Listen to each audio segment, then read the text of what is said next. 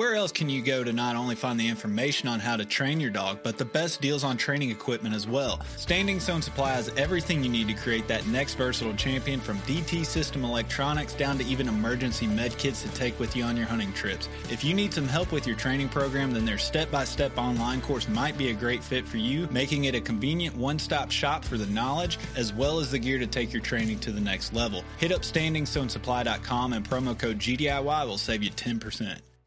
Being an upland hunter in the South nowadays unfortunately means a lot of travel to try and find birds for my dogs. This means it's even more important that my map scouting is reliable to justify the effort. This is where onX comes in. I can honestly say that onX directly impacts the level of success I find on my trips. Whether it's the private versus public land boundaries, the expanding number of unique layers and features by state, or the 3D mapping capabilities, my initial step in planning my hunting trip starts with onX. To know where you're going, you have to first know where you stand. Check out onX Hunt Maps and use code GDIY20 at checkout to save 20%.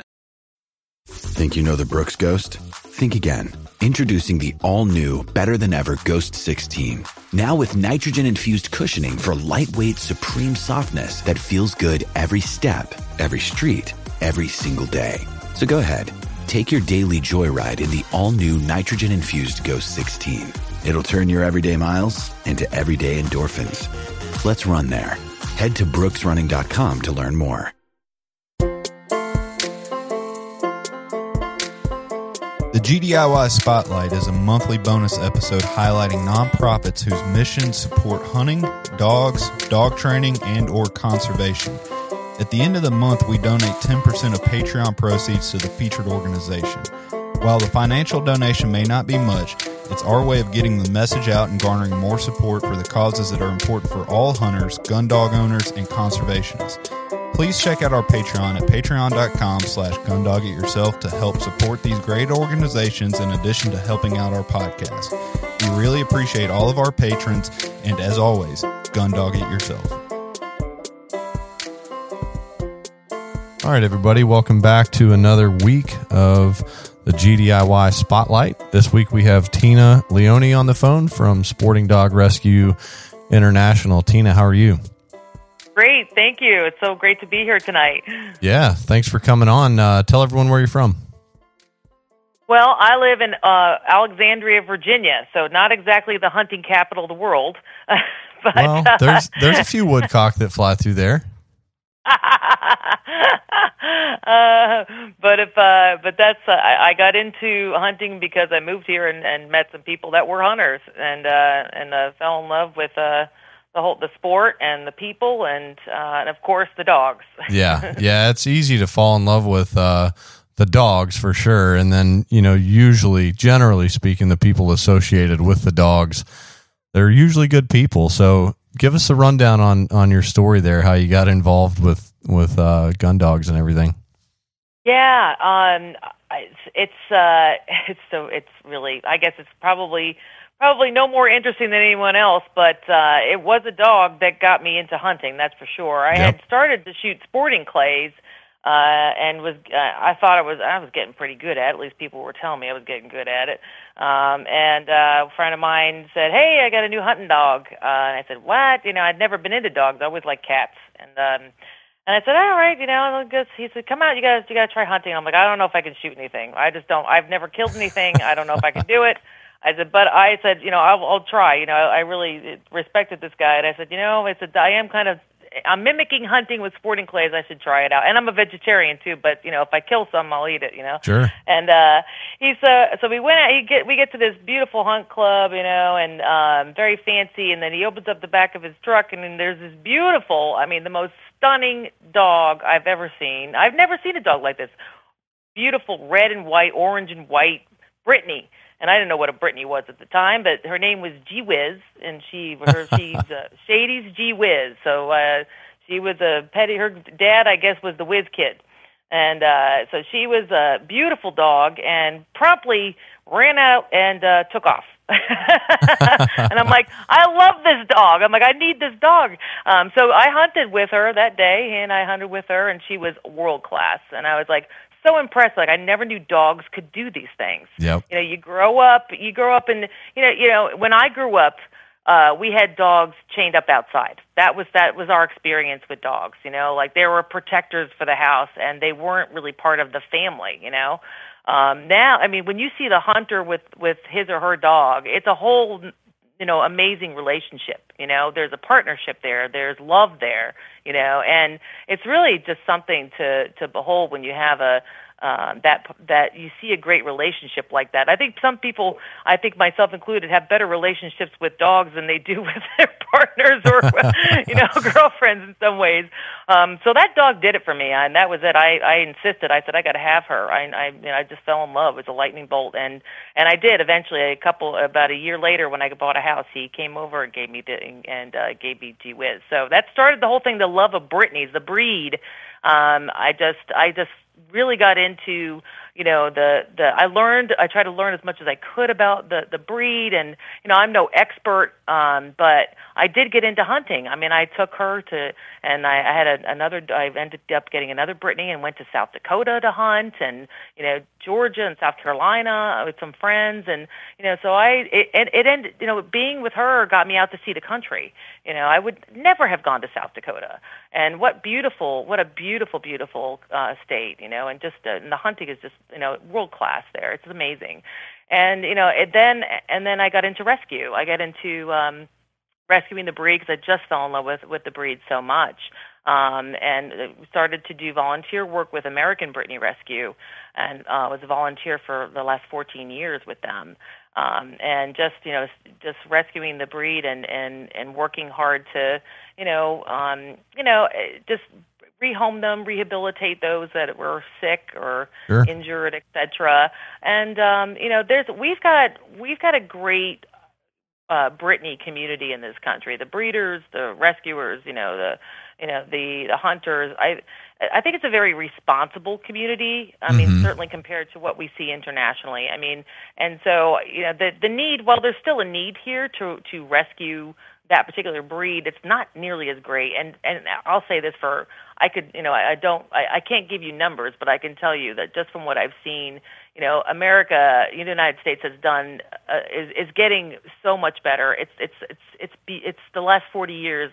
Things have changed so much for the animal welfare and the way we handle dogs and the way we the research that people do before they decide to buy a dog or even adopt a dog, etc. So it's just amazing, the progress that we've made. I mean, we still have work to do here. Internationally though, it's a very different story, and they're definitely 40 years behind us. Yeah. So the time from that first Brittany that you fell in love with at the back of the truck, how much time was there between you meeting that dog and eventually owning that dog to getting into the rescue part of it? Yeah.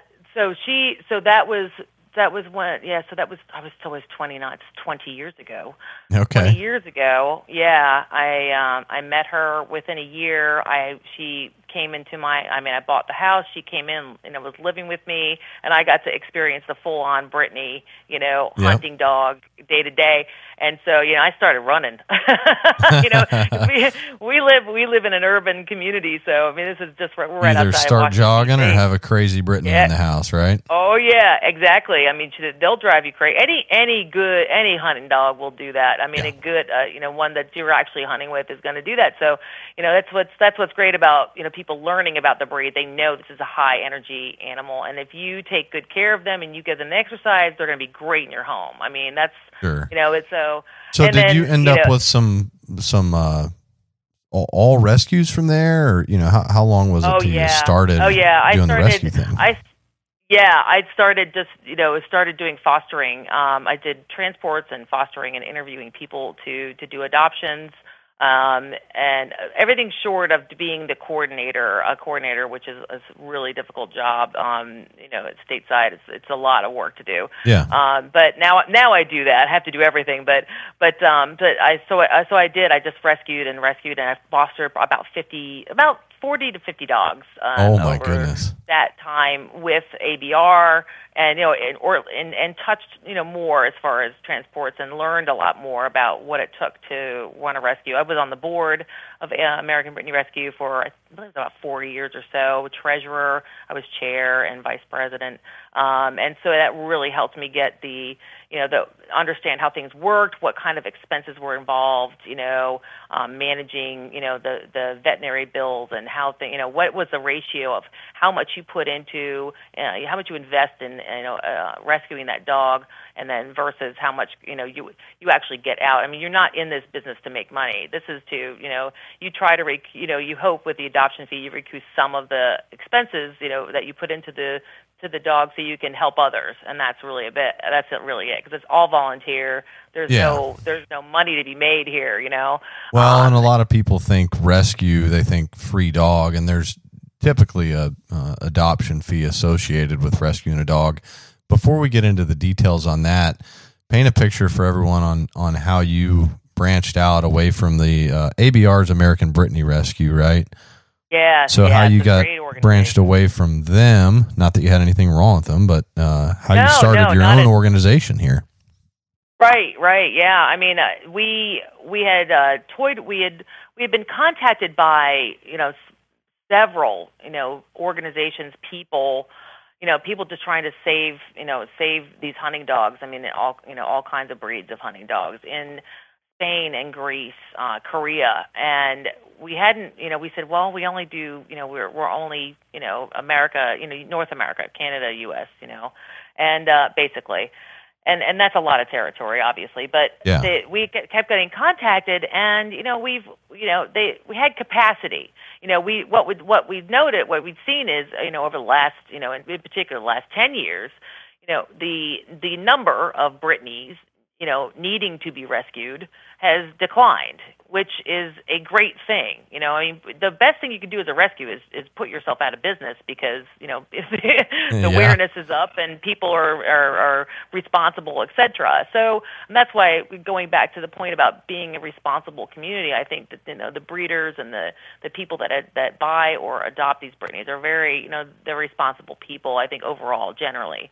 And, that's a good thing. So the decline in the number of dogs needing rescue has led to more capacity as far as volunteers, as far as financial, wherewithal.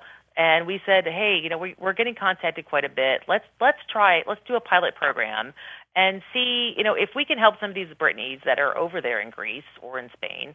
And so the first trip that we did was, I'm raising my hand because I'm all over this. I'm like, yes, absolutely. Put me on a plane. I'm a happy girl. So we went over to Greece was the first trip, and that was February. That was 3 years ago. 3 years ago, February, and to meet the people and do the first transport, see how it's done. How do you get dogs back from Greece? I mean, we had no idea. I mean, it's like, this is a new thing. We had to do all the research and make sure and learn all the things from the CDC and your state and customs, and how does this all work? So big learning curve there. Met some wonderful people that were doing so much work trying to rescue these dogs. I mean, and again, it's not just Brittany's, it's setters, it's pointers. I mean, name it.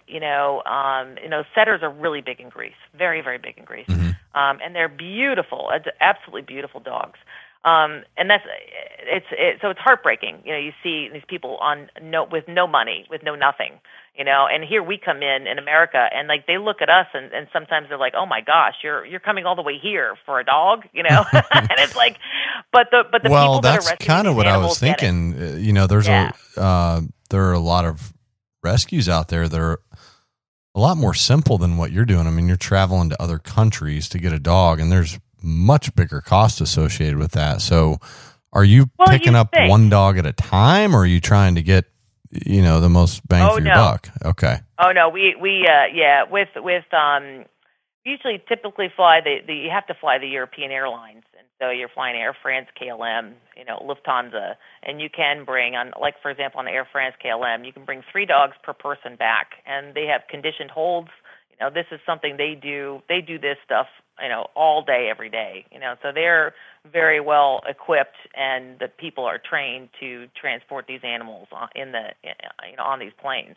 I don't know why we're not so well versed here in America, but we do it, but we just don't do it as well, I think, or as confidently.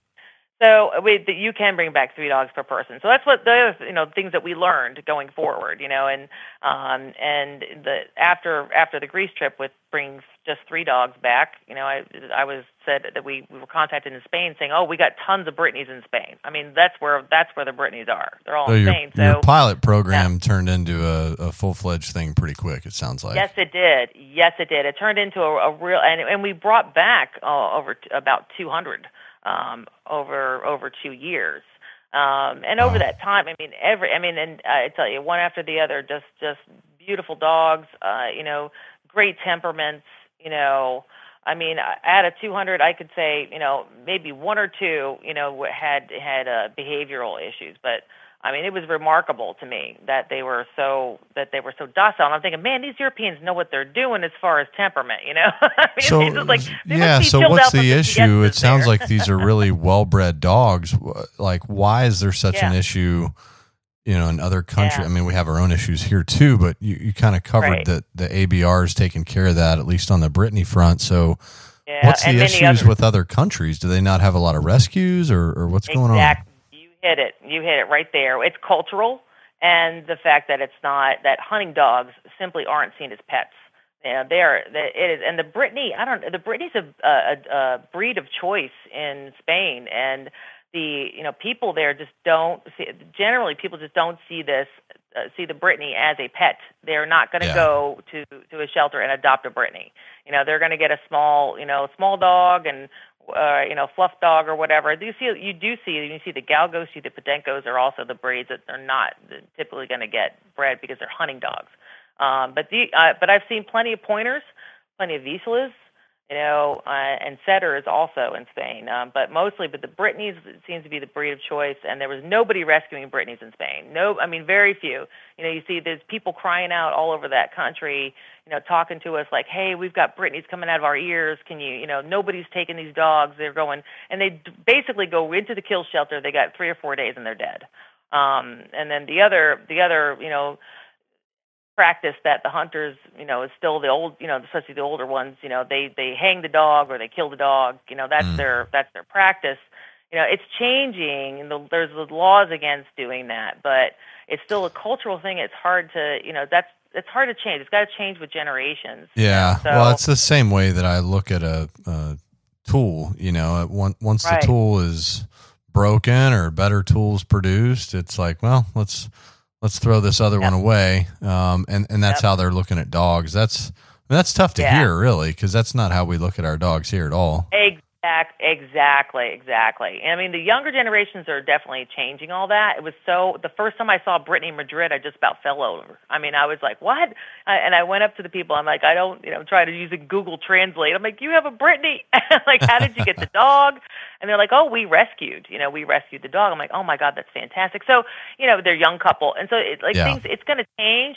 I think, now there's more rescues operating. The shelters now know to reach out. And it's not just my group that's rescuing internationally or here. There's other groups that are now that are and there's getting past the stigma of importing a dog. That's there are some unfortunately political issues with people that importing dogs is a bad thing. I don't disagree that we still have issues here in this country, but when you're there, in these countries, you see how these animals are treated and what's happening. You're like, you just can't. If you love dogs in general, it's really hard to digest that, and without doing something, you've got to. You feel compelled to do something. And as far as the cost, that is a good point to raise.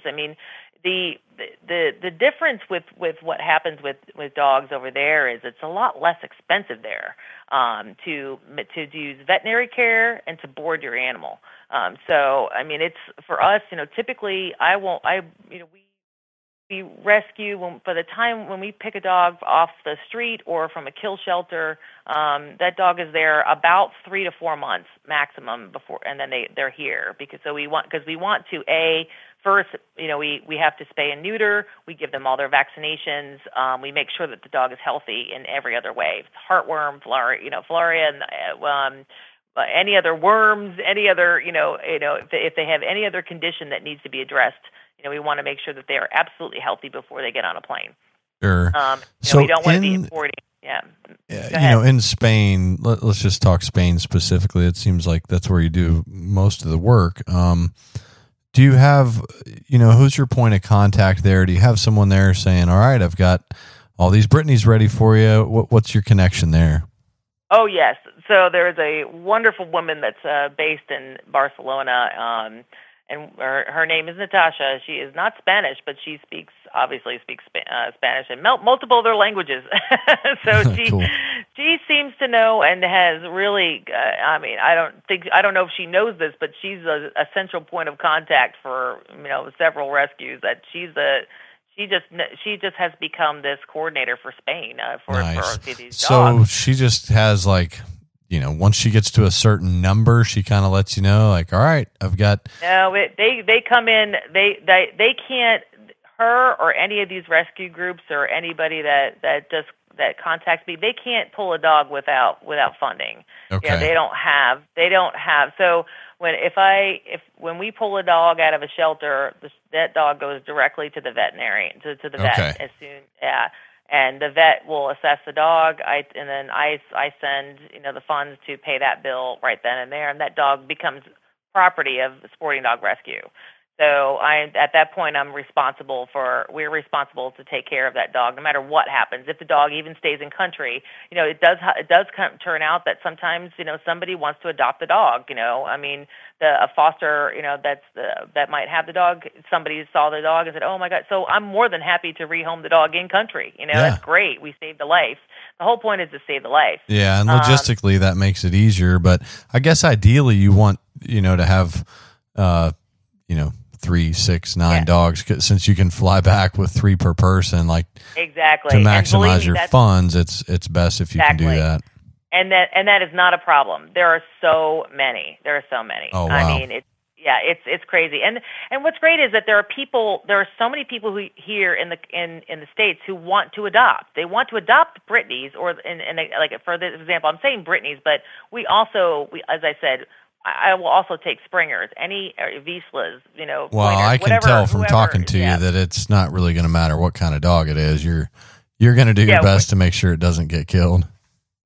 Well, exactly. Especially the hunting dogs. I feel, and that's why I named it Sporting Dog Rescue, because these dogs do a service for us. They whether or not they were great at it, it doesn't matter. They were working for us. We breed them, and they deserve to have a second chance. And so, as far as that, I mean, there are people waiting here to adopt, these certain breeds, in this case, keeping on the Brittany. There's we had waiting lists, for people to adopt. So, I mean, why not? Why not be able to, these dogs are going to have great homes. Yep. And as far as the cost, as I said, it actually evens out. When I, as treasurer, I was, very much privy to the expenses, and my own expenses, and I can tell you that it evens out very close to the cost of rescuing a dog here in the States as it does to rescuing a dog in Europe, or at least in Spain. That makes sense. What's even with the travel? What's your criteria for someone that's going to adopt one of the dogs? How do you determine if they're worthy to adopt one of these dogs? Well, I tell you, especially if it's breed specific, and again I've had so many Brittany's come in because ABR was first the only organization, and now I'm really the only one in the U.S. who's bringing back Brittany's here. When someone knows they want to adopt a Brittany, they've done their research because they really have. I just have a good conversation with them. We do a home visit. Obviously, a lot of times it's virtual with, photographs, and, I really ask them what their lifestyle is like. Are you active? Are you somebody that likes to be, because even the Spanish Brittany's, while I consider them laid back and chill, in my opinion, they're still a little higher energy than most people are used to. Sure. So, they do take a siesta, which I can't believe how, it's so funny to some of these dogs. And they are smaller. Like a lot of the females are a lot smaller. That's nice. I brought back a female last time. I brought back a female that was 18 pounds. She was a pocket Brittany. She's adorable. Oh my God! And that's a full-grown dog, right? Not a puppy. Exactly. Wow. Yeah, full-grown. Yeah, she's a beautiful black and white roan. That's a nice size. I'm sure it is a nice size. I'm sure some of the listeners are probably, because I'm sitting here thinking, this would be cool to adopt a Brittany, and I won't, but it of course the thought crosses my mind. So, how can people apply to adopt one of the dogs? Yeah, definitely. Go to our website, www.sportingdog.org.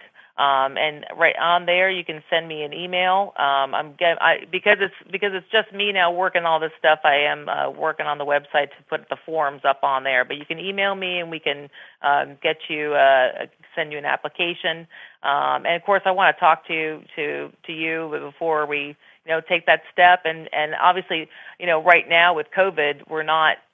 Spain, I think I mentioned this in our pre-call is, I had 20 dogs, and they're on the website, and I like to leave them up so people can see how beautiful these dogs are, sure. And that they're really, and they really are purebred, beautiful Brittany's, and for the most part, although like I said, we have others as well, because they're going to be, as soon as we can. And we're still rescuing, but I can't bring them here. Those 20 that are on there have all gone to the UK. So we developed a partnership with Save Our Spaniels and Spaniel Aid UK, and so all of those dogs are now some of them are already adopted. They've just been transported a couple weeks ago to the UK. So they're all in homes instead of making them wait more months to come over here. But also in the meantime, I've now got more. I've got relationships that have started in Serbia, because we can fly to Serbia, and there are a number. Hunting dogs there. I already have pulled a pointer and 3 Brittany's. Wow. So the name is 100% true international. You're not just working with 1 or 2 other countries. You're really spread around the world, just about. If we can, yeah. We do. That's the goal, right? I have brought in a dog from Korea, and what's really important to our organization is partnerships, absolute partnerships. So for that dog in Korea, we have a partnership with Arizona Brittany Rescue that came and picked up the dog at Los Angeles, and that dog was then adopted out through Arizona. So on the West Coast, on the East Coast, I have a fabulous relationship with Florida Brittany Rescue. They're absolutely amazing people.